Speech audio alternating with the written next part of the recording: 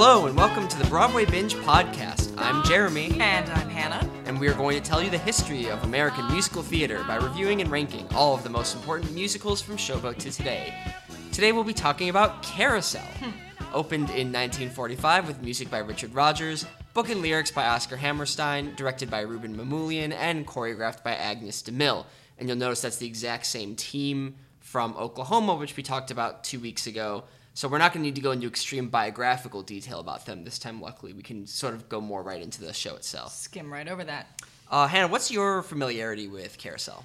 Oh boy, let's see. I saw Carousel, I think, when I was in high school. I think I saw a community theater production. It did not make a strong impression on me. We've both spent some time with the film from what year? 1956. 1956 film, and I'm very familiar with the song Mr. Snow. That's not the actual title of it. When I Marry Mr. Snow. When I Marry Mr. Snow, because I really enjoyed Jesse Mueller's version of it. Whoa, well, look what I happen to have queued up on look what we YouTube. have queued We didn't up even on work this out in advance. Wow. We just both found this YouTube video independently and felt... So I just have to say, Jesse Mueller's probably my favorite actress on Broadway right now. I'd say she's pretty magical. Yeah, I saw her in Waitress and Beautiful, the Carole King musical, and she's unbelievable. I have tickets actually already. Carousel is reopening on Broadway in 2018. I think that's a highly questionable move on the part of Broadway producers. We're showing our hand. But I have my ticket anyway because I love Jesse Mueller, and she's going to be playing Julie. Also maybe a questionable move on her part. Correct. But I guess, hey, when people are offering you to be the star of a Broadway show, like, you can't really say no to that. Yeah, I hear that. And that being said, like, I just really love her take on Mr. Snow, which is not Julie. Yeah, Not Julie's role. We're going kind of out of, like, usually we don't play clips until later, but, like, what the hell? What the hell? This is such a good. Here we are. All right, this is Jesse Gotta Mueller skip it. singing about Mr. Snow. And no matter what your opinions of this musical are, it's impossible not to like this song when Jesse Mueller sings it. Yeah, and I'll mention, so basically there's the main couple, Julie and Billy Bigelow, and he's an abusive husband, all-around terrible man. And then there's a secondary couple of Julie's friend who's in love with, like, this very boring businessman named Mr. Snow, who's, like, kind of a jerk, but then also kind of, like, funny comic relief. Right. And, like, maybe actually not a jerk. Like, maybe he's just super judgmental for good reason, because Billy actually is the worst. Unclear. He's kind of mean to the daughter unnecessarily later. We'll get to that. Anyway, first let's just listen to Jesse Mueller's beautiful voice, which just from listening to Beautiful and Waitress, you think she has sort of like a rock, like Natasha Bedingfield, smoky kind of voice. You wouldn't realize she has this beautiful vibrato and can hit these notes. But here we go. I'll like try to skip to a good part. But he spends so much time in his round-bottom boat that he can't seem to lose the smell of fish. The first time he kissed me, the whiff of his clothes knocked me flat on the floor of the room.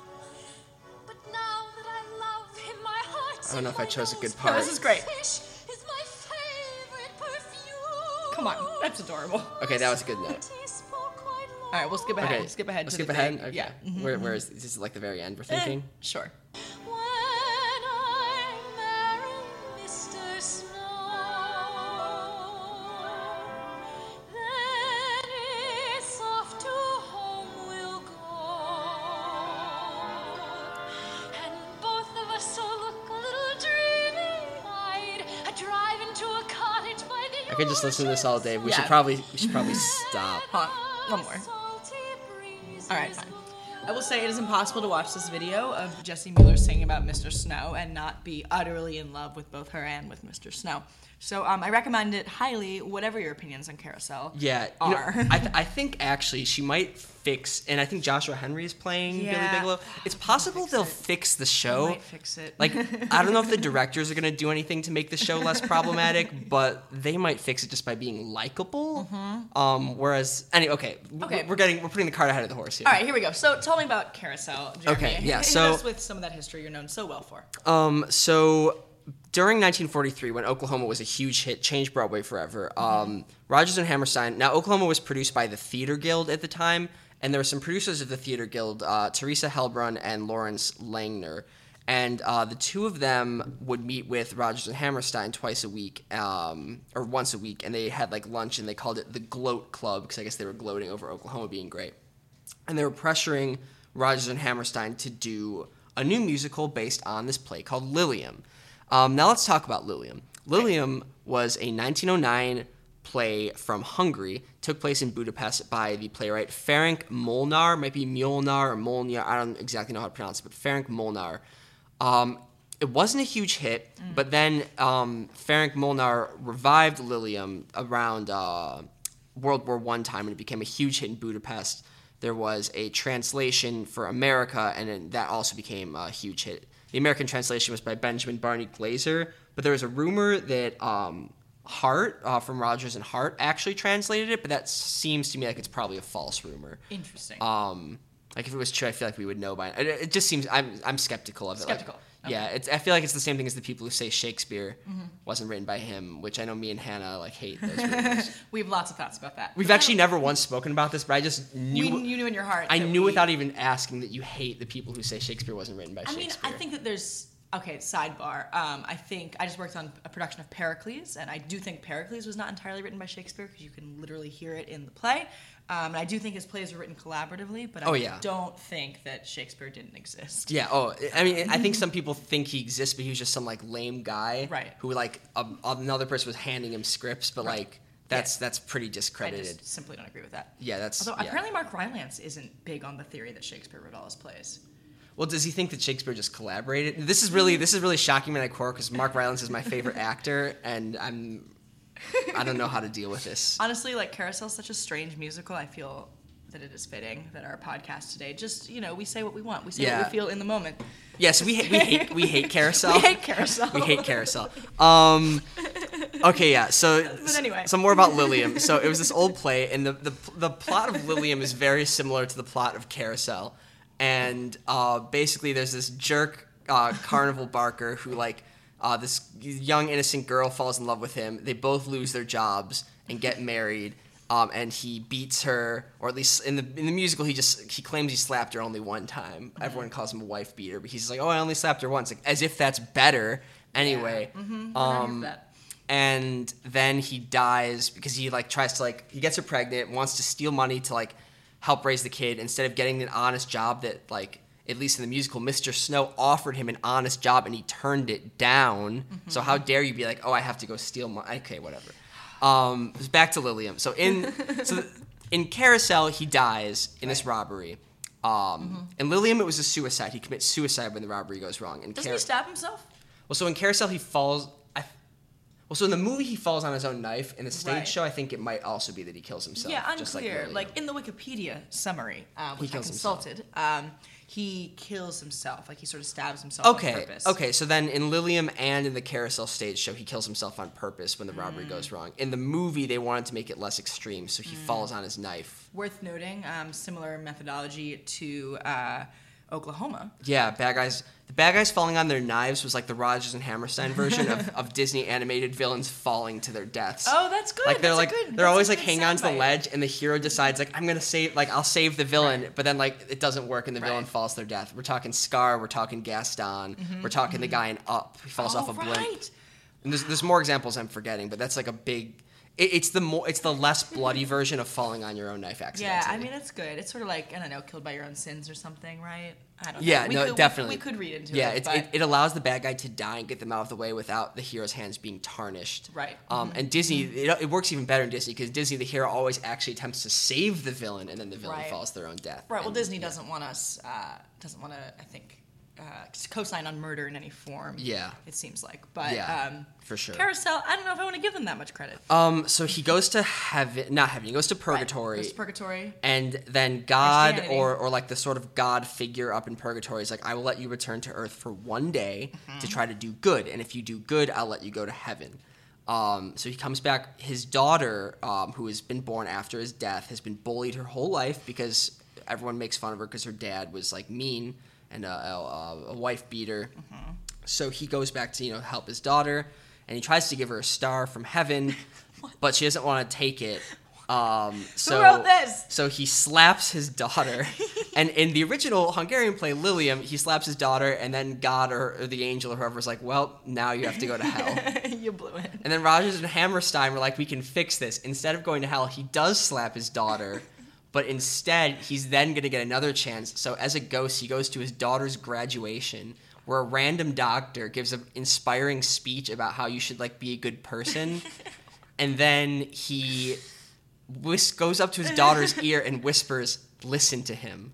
Listen to him." And then the daughter, who I guess was daydreaming, starts listening to the inspirational speech. So the daughter was like, so it's not even like Billy Bigelow does anything. He just tells the daughter to listen to the guy who's already talking to the daughter. And then it's like, okay, now you did a good deed.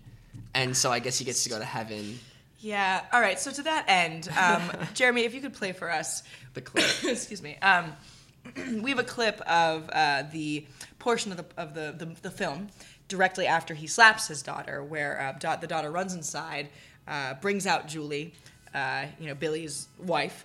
Or wife? Did they ever get married? Yeah, they do. They are get married. They're married, right? Okay. And they're married and both unemployed and like living off the good graces of Julie's cousin, because not because like Billy can't get a job, because he refuses to take a job. Right. So after Julie comes out, she has a really troubling conversation with her daughter that we just want to play for you. We're gonna play this in full. Okay, here we go. All right. So he slapped her. She's run back outside with her mother, Julie, looking for him. He's gone. I didn't make it up, Mother. Honest, there was a strange man here, and he hit me hard. I heard the sound of it, Mother, but it didn't hurt. It didn't hurt at all. It was just as if he kissed my hand.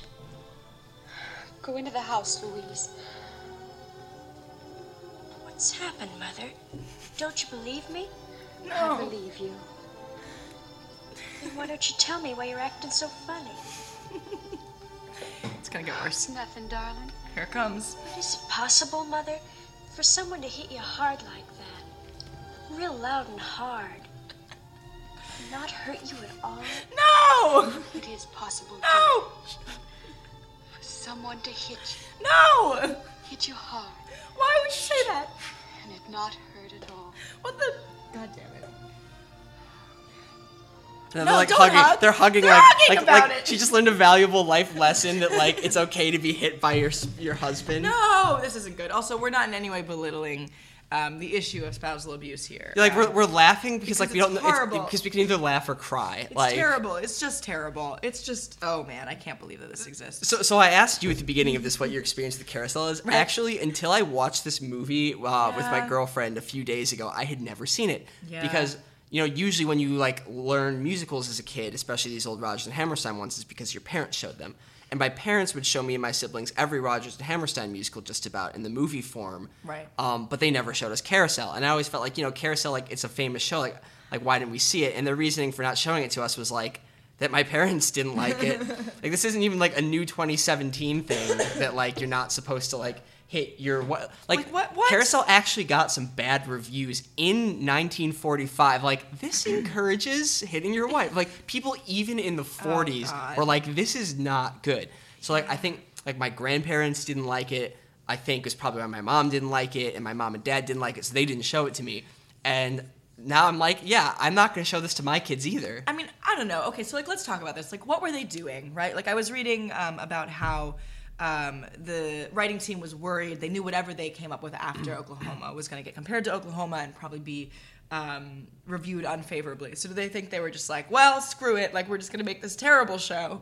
I think That's probably not true. No, but people loved honestly, it. No. Carousel was a huge hit. I mean, I mentioned that some people didn't like the wife beating part even then, but for some reason, I mean, Lilium, the reason they based it off of the play Lilium is that Lilium Right. was a massive hit in America.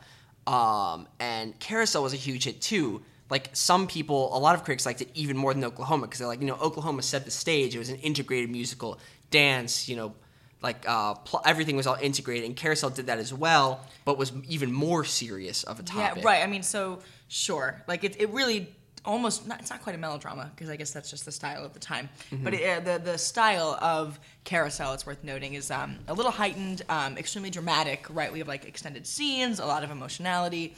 I would say it lives in an emotionally serious place in a way that, for example, Pal Joey certainly does not. Yeah, and Pal Joey was pretty emotionally serious even for its time. Right. Yeah, so, like, here's some excerpts from reviews of Carousel at the time. Okay, great. So, John Chapman, Daily News. One of the finest plays I have seen, and I shut shall up. remember it always. Shut up. It has everything the professional theater can give Really? it, and something besides. Heart, integrity, an inner glow. An inner glow. One might expect another Oklahoma, but one shouldn't. The older work is bright, lean, and gay, a musical comedy. Carousel is tender, rueful, almost tragic, and does not fit the pattern of musical comedy. Okay, whatever. Everyone likes it. I can't believe this. Robert Garland of Journal American says, yes, 1,000 times yes, exclamation mark. Get out. When somebody writes a better musical play than Carousel, Richard Rodgers and Oscar Hammerstein will have to write it. True. I mean, they are the ones who did the next... But there were already better ones. This was not the best musical of all time. It was not as good as Oklahoma. Here's one. I suppose, this is by Louis Cronenberger. I suppose a comparison between the two shows is inevitable. It is hardly, however, profitable. The two shows are not enough alike. The high spirits of Oklahoma, the meadow freshness of it at its best, its fetching qualities as a show, have no counterpart in Carousel, nor does Carousel have the same succession of tunes that quickly sing themselves into your memory. But then he immediately after that says, but Carousel has, for me, more charm. I don't understand. All right, let's talk about this. So, what do you think people were so charmed by in Carousel? I don't know. And you know what? The crazy thing for me is even before the hitting starts, I thought it was really boring. I mean, I wonder if... Okay, here's a theory. Carousel, right? We hear Carousel. We think of the graphic for Carousel. We think of the bright colors, right? Mm-hmm. We think of a carousel as a joyride, as a fun time, as a light time.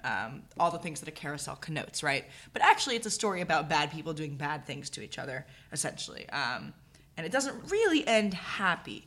And so I wonder, I don't know, I certainly don't want to be making a case for Carousel being an excellent show, but I wonder if that was interesting to people at the time.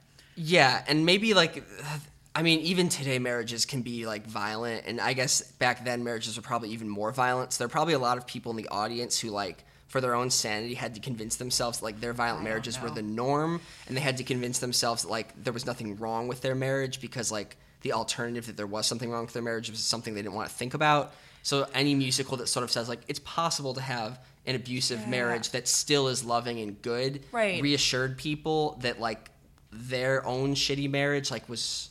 I mean, do we think it's arguing for that? Do we think that's the case the show's making? Because I wonder, I can't tell if we're supposed to be sympathizing with Billy. I suppose we are, because he's the protagonist. We spend the most time with him. We see him in purgatory at the end of the show.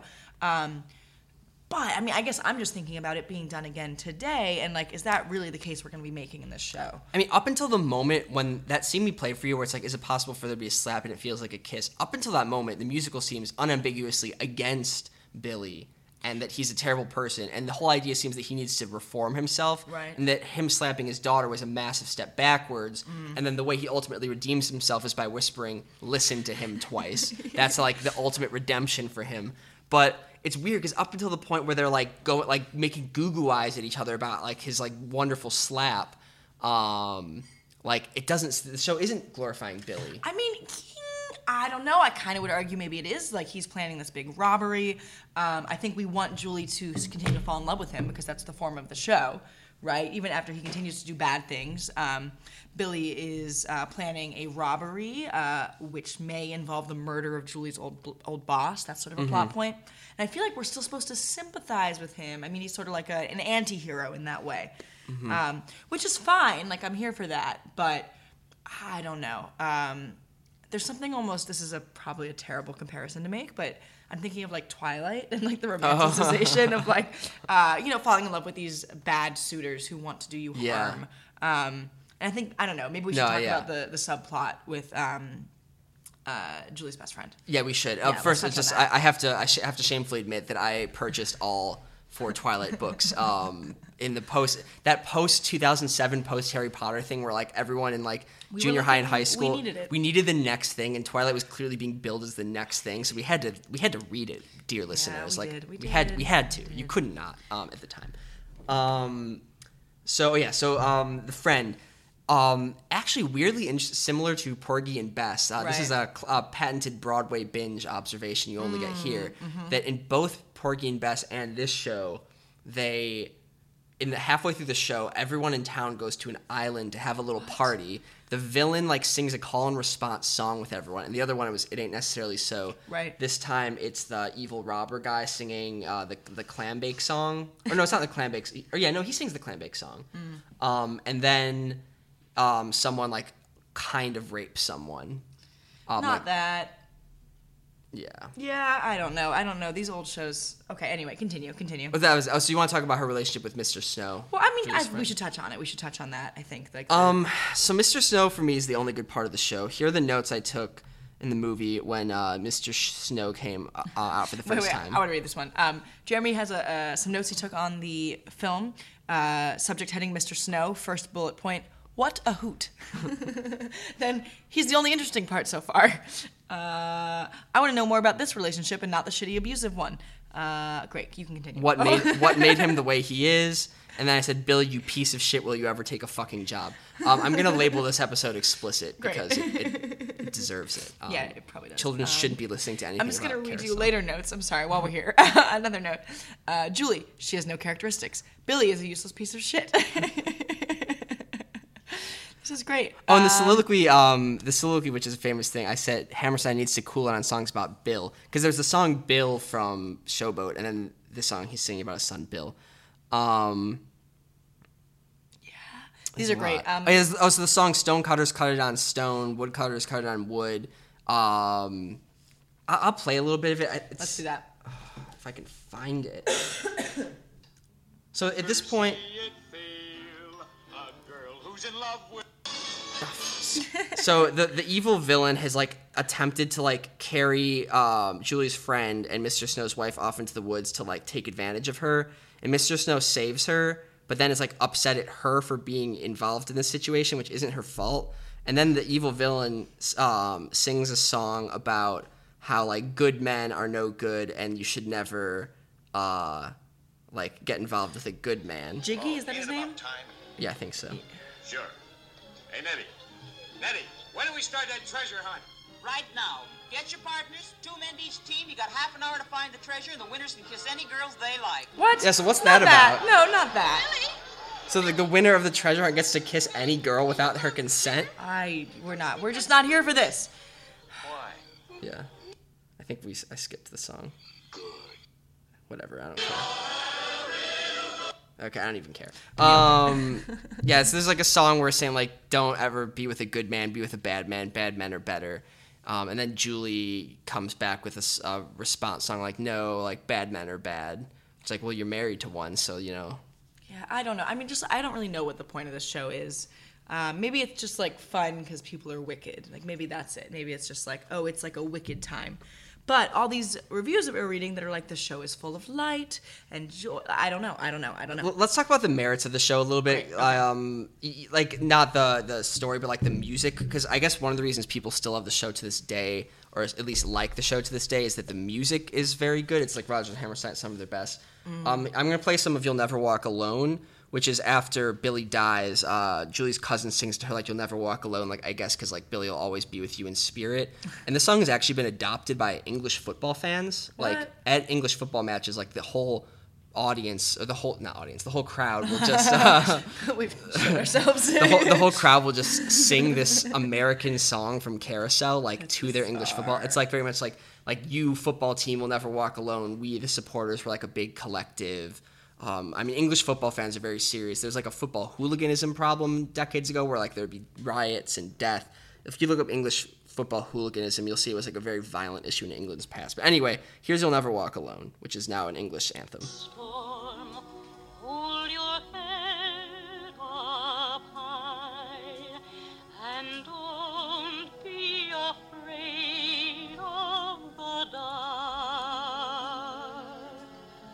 At the end of the storm is a golden sky, and the sweet silver song of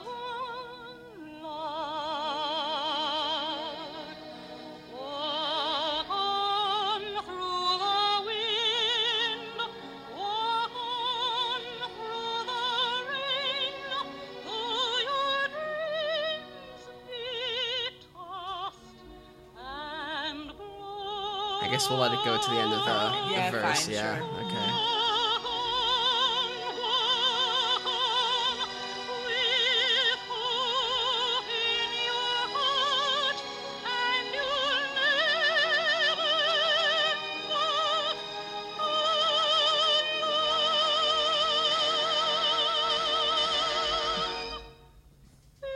All right. Oh, here's.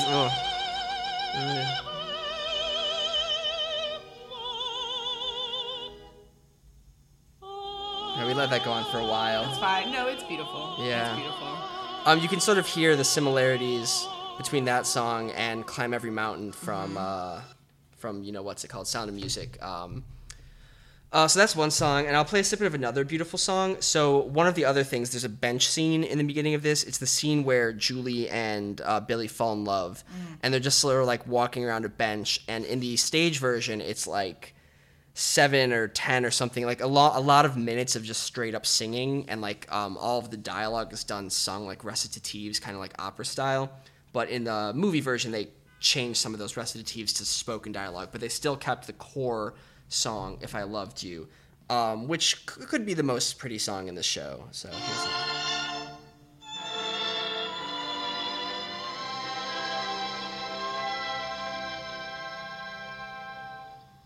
If I loved you, time and again I would try to say all I'd want you to know. If I loved you, words wouldn't come in an easy way. Round in circles I'd go. You can kind of hear like the similarities between this and like "We Kiss in a Shadow" from The King and I. I was thinking also just the song where they fall in love in Oklahoma. Basically the same exact Yeah. scene. Like, I can't tell you that I'm falling in love with you, but I am. Yeah, the conditional Yeah. love song, which that one book I have by that one guy who I've mentioned in previous podcasts. I'll tell you his name in like here. Do do do do do do do do. Jeremy is getting the book. Do do do do do do do do. Yes. So yeah, that's called the Jack Viertel from The Secret Life of the American Musical, which is a popular new book where he sort of talks about, like the archetypal songs in American musical theater. I've mentioned this book before, and he calls that the conditional love song. And Rodgers and Hammerstein loved the conditional love song. They put it in like everything they did. Okay, I have a thought. You have some notes, I noticed in your notes, about Louisa's ballet. And I want to discuss that and also to think about that against the backdrop of Oklahoma. Yeah, so this was choreographed by Agnes DeMille, who did the ballet from Oklahoma, where Laurie's Dream, where Laurie was trying to imagine what it would be like to be with Judd, and her deepest fears about that. This ballet is not an imaginary thing. It is trying to show us Billy is looking at his daughter from purgatory and looking at her life is like, and we see Louise's life in a ballet where, like another, like everyone's picking on her and making fun of her, and then another carousel comes into town and she like tries to fall in love with a boy who's very Billy Bigelow-like and that thing, but he eventually like turns her away because she's too young. She's only 15. And I thought that was the best part of the entire show. I don't disagree with you. I'm just interested in the comparison. I think it also was the best part because it was the most expressive, I think, and we didn't have to deal with these characters in a reality. Agreed. Should we do any more on that, or should we skip to the soliloquy, which is sort of the last part? No, let's talk about soliloquy. I mean, I think the dance speaks for itself. It's worth checking out if you want to look at the film. That's one of the more beautiful moments. The soliloquy is very interesting, and it's basically once he figures out that Julie's pregnant, he starts thinking about the son he's gonna have and how he's really excited about his son. Billy, this is Billy we're talking about. Yeah, Billy's like excited to have a son, and then he has this realization: wait, it might not be a son; it might be a daughter who I have. And then he's like talking about how he wants to protect her. She wasn't talking about how he wanted to protect the son, just the daughter, because clearly he thinks women are less capable of handling their own biz. But it's very good music. It's a long soliloquy, just like one guy singing. They put him on a beach in the movie. It was very pretty. I'll play like the end of that because it's very good music. She has a few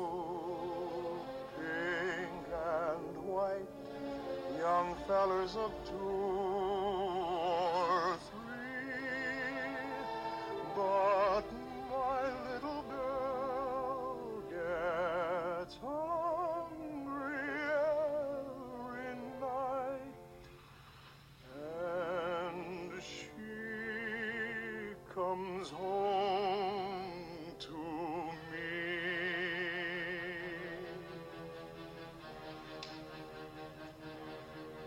I gotta get ready before she comes. I gotta make certain that she won't be dragged up in slums with a lot of bums like me.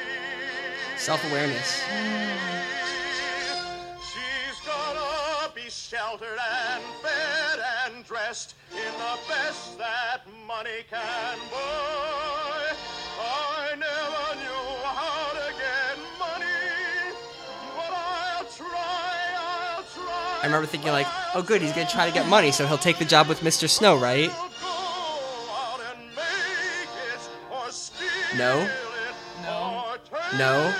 No, you were so close. He was on the right track. Oh, he tripped right at the finish line. Yeah, it's like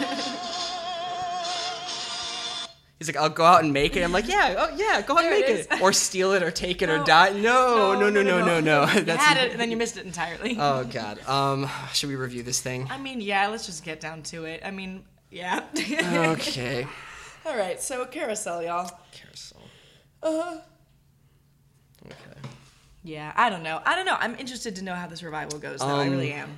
Okay, so in terms of was it important? Okay, right. Wasn't important. Okay, I have a score in mind. Was it important? I'm gonna say 7. I'm gonna give it like a 4.5. I Okay. don't think it did anything to change the genre. Yeah, so I do agree it did nothing to change the genre. Here's why I'm giving it a 7. I gave Oklahoma a 10 because Oklahoma is the most important musical of all time, I think. And if you remember, Hammerstein already had done a super important musical, Showboat, and then immediately after Showboat was done, nobody kept up with it. Not even Hammerstein himself. Like, Broadway went exactly back to the way it was before Showboat came out. The same thing could have happened after Oklahoma, but instead of just letting musical theater go back to the way it was, Rodgers and Hammerstein made a new musical almost every year in the Oklahoma mold, and even like more integrated, sort of preventing Broadway from going back to the old way, because otherwise no one would be able to compete with a new integrated Rodgers and Hammerstein musical every year unless everyone kept up. So Carousel was them saying like, Oklahoma wasn't a one-hit wonder. We are here to stay, and this is us being here to stay. I hear that. That makes sense. I hear that. Like, this was sort of an important stepping stone for them continuing the work, essentially. That being said, I would argue I don't think it did anything to innovate past what Oklahoma had already done. Like, I think Oklahoma was the breakthrough moment. And while Carousel was like, yep, we're still doing that, I don't think, like, the form itself was advanced significantly. You're right. Yeah. Yeah, I mean, I don't know. The film is very beautiful, but the film is beautifully shot, is what I would say. But that's also separate from the production itself. Yeah. No, Hannah's right. I think what we both said is correct, and it's just a matter of which do you like do when you make your scores. Right. Okay, was it good for its time? So we're both trying to justify not giving it a good score. I know. I don't know. I mean, okay. I'm sorry. Like, I'll give it like a... Was it good for its time? Like, actually answering that question. Like, yeah, like, we have to give it a good score. I was going to give it like an 8, too. Okay. We both gave it an 8. I mean, I probably should give it a higher score. Whatever. We probably should. Like, for its time, it's 8's a pretty good score. Yeah. It's more than, Okay, no, that's it. I'm not getting anything higher than an 8. 8's a pretty good score. Yeah, and we already told you what the actual critics said, so that's why we gave it 8s. Yeah. Oh wait, but I have a really good quote. Good. In the meantime, think of your score of what you will give it today. Thinking about what we would give it today. I know what I'm doing. Yeah. Okay. I mean, it's hard. You know, guys, it's hard. It's hard to score a musical like this because of the place it holds historically, and also like the knowledge of the way it innovated at the time, right? But given that, we look at it today and it's just a giant turd. Yes. I'm giving it a 1. Okay, really? Yeah, I'm giving it. I'm giving it a 1, even though first one. Yeah. Wait, what did you give it? No, I don't know. I would. I mean, yeah, I'll give it like a 2.5 or a 3. I don't Okay. know. You have to pick one. 2.5. 2.5. Okay. Yeah, it's just a real piece of shit, but. So here's actually. No, the music's really beautiful. The music's very beautiful. Here's a quote to justify us not giving it like 9s or 10s for Was It Good. So it basically got all raves except for this one review from the New York Post. Willella Waldorf. She's the only woman reviewer of these times. Is that true? At least like the only one who like is using this book. So Hannah, do you want to read? Oh, I'm definitely reading this. Want to okay. read Willella? Willella Waldorf of the Post. Carousel seemed to us a rather long evening. The Oklahoma formula is becoming a bit monotonous, and so are Miss DeMille's ballets.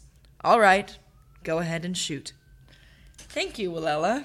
Amazing. And like she knew what she was saying was unpopular. She's like, Yeah. okay, like go ahead and shoot, whatever. Yeah, I'm not backing down. Yeah. So the fact that she didn't like it, I think, justifies That's us. good. Thanks, Willella. A true hero. You know, actually, I had originally wrote down 7 for my score, and then I changed it to 8 at the last second because there were such good critical reviews. No, come on. You can't retroactively do this. We have to establish this. You can't retroactively go back. But after looking at Willella, okay. But no. Okay, no. fine. Okay, okay, fine. 8, fine. Okay, so if we total our scores. So I gave it 16 total. What's 7 plus 8? 15. You gave it 15. So together that is 31. How does that compare? It's our second lowest. Oh, it's still beating Porgy and Bess, which got a 26.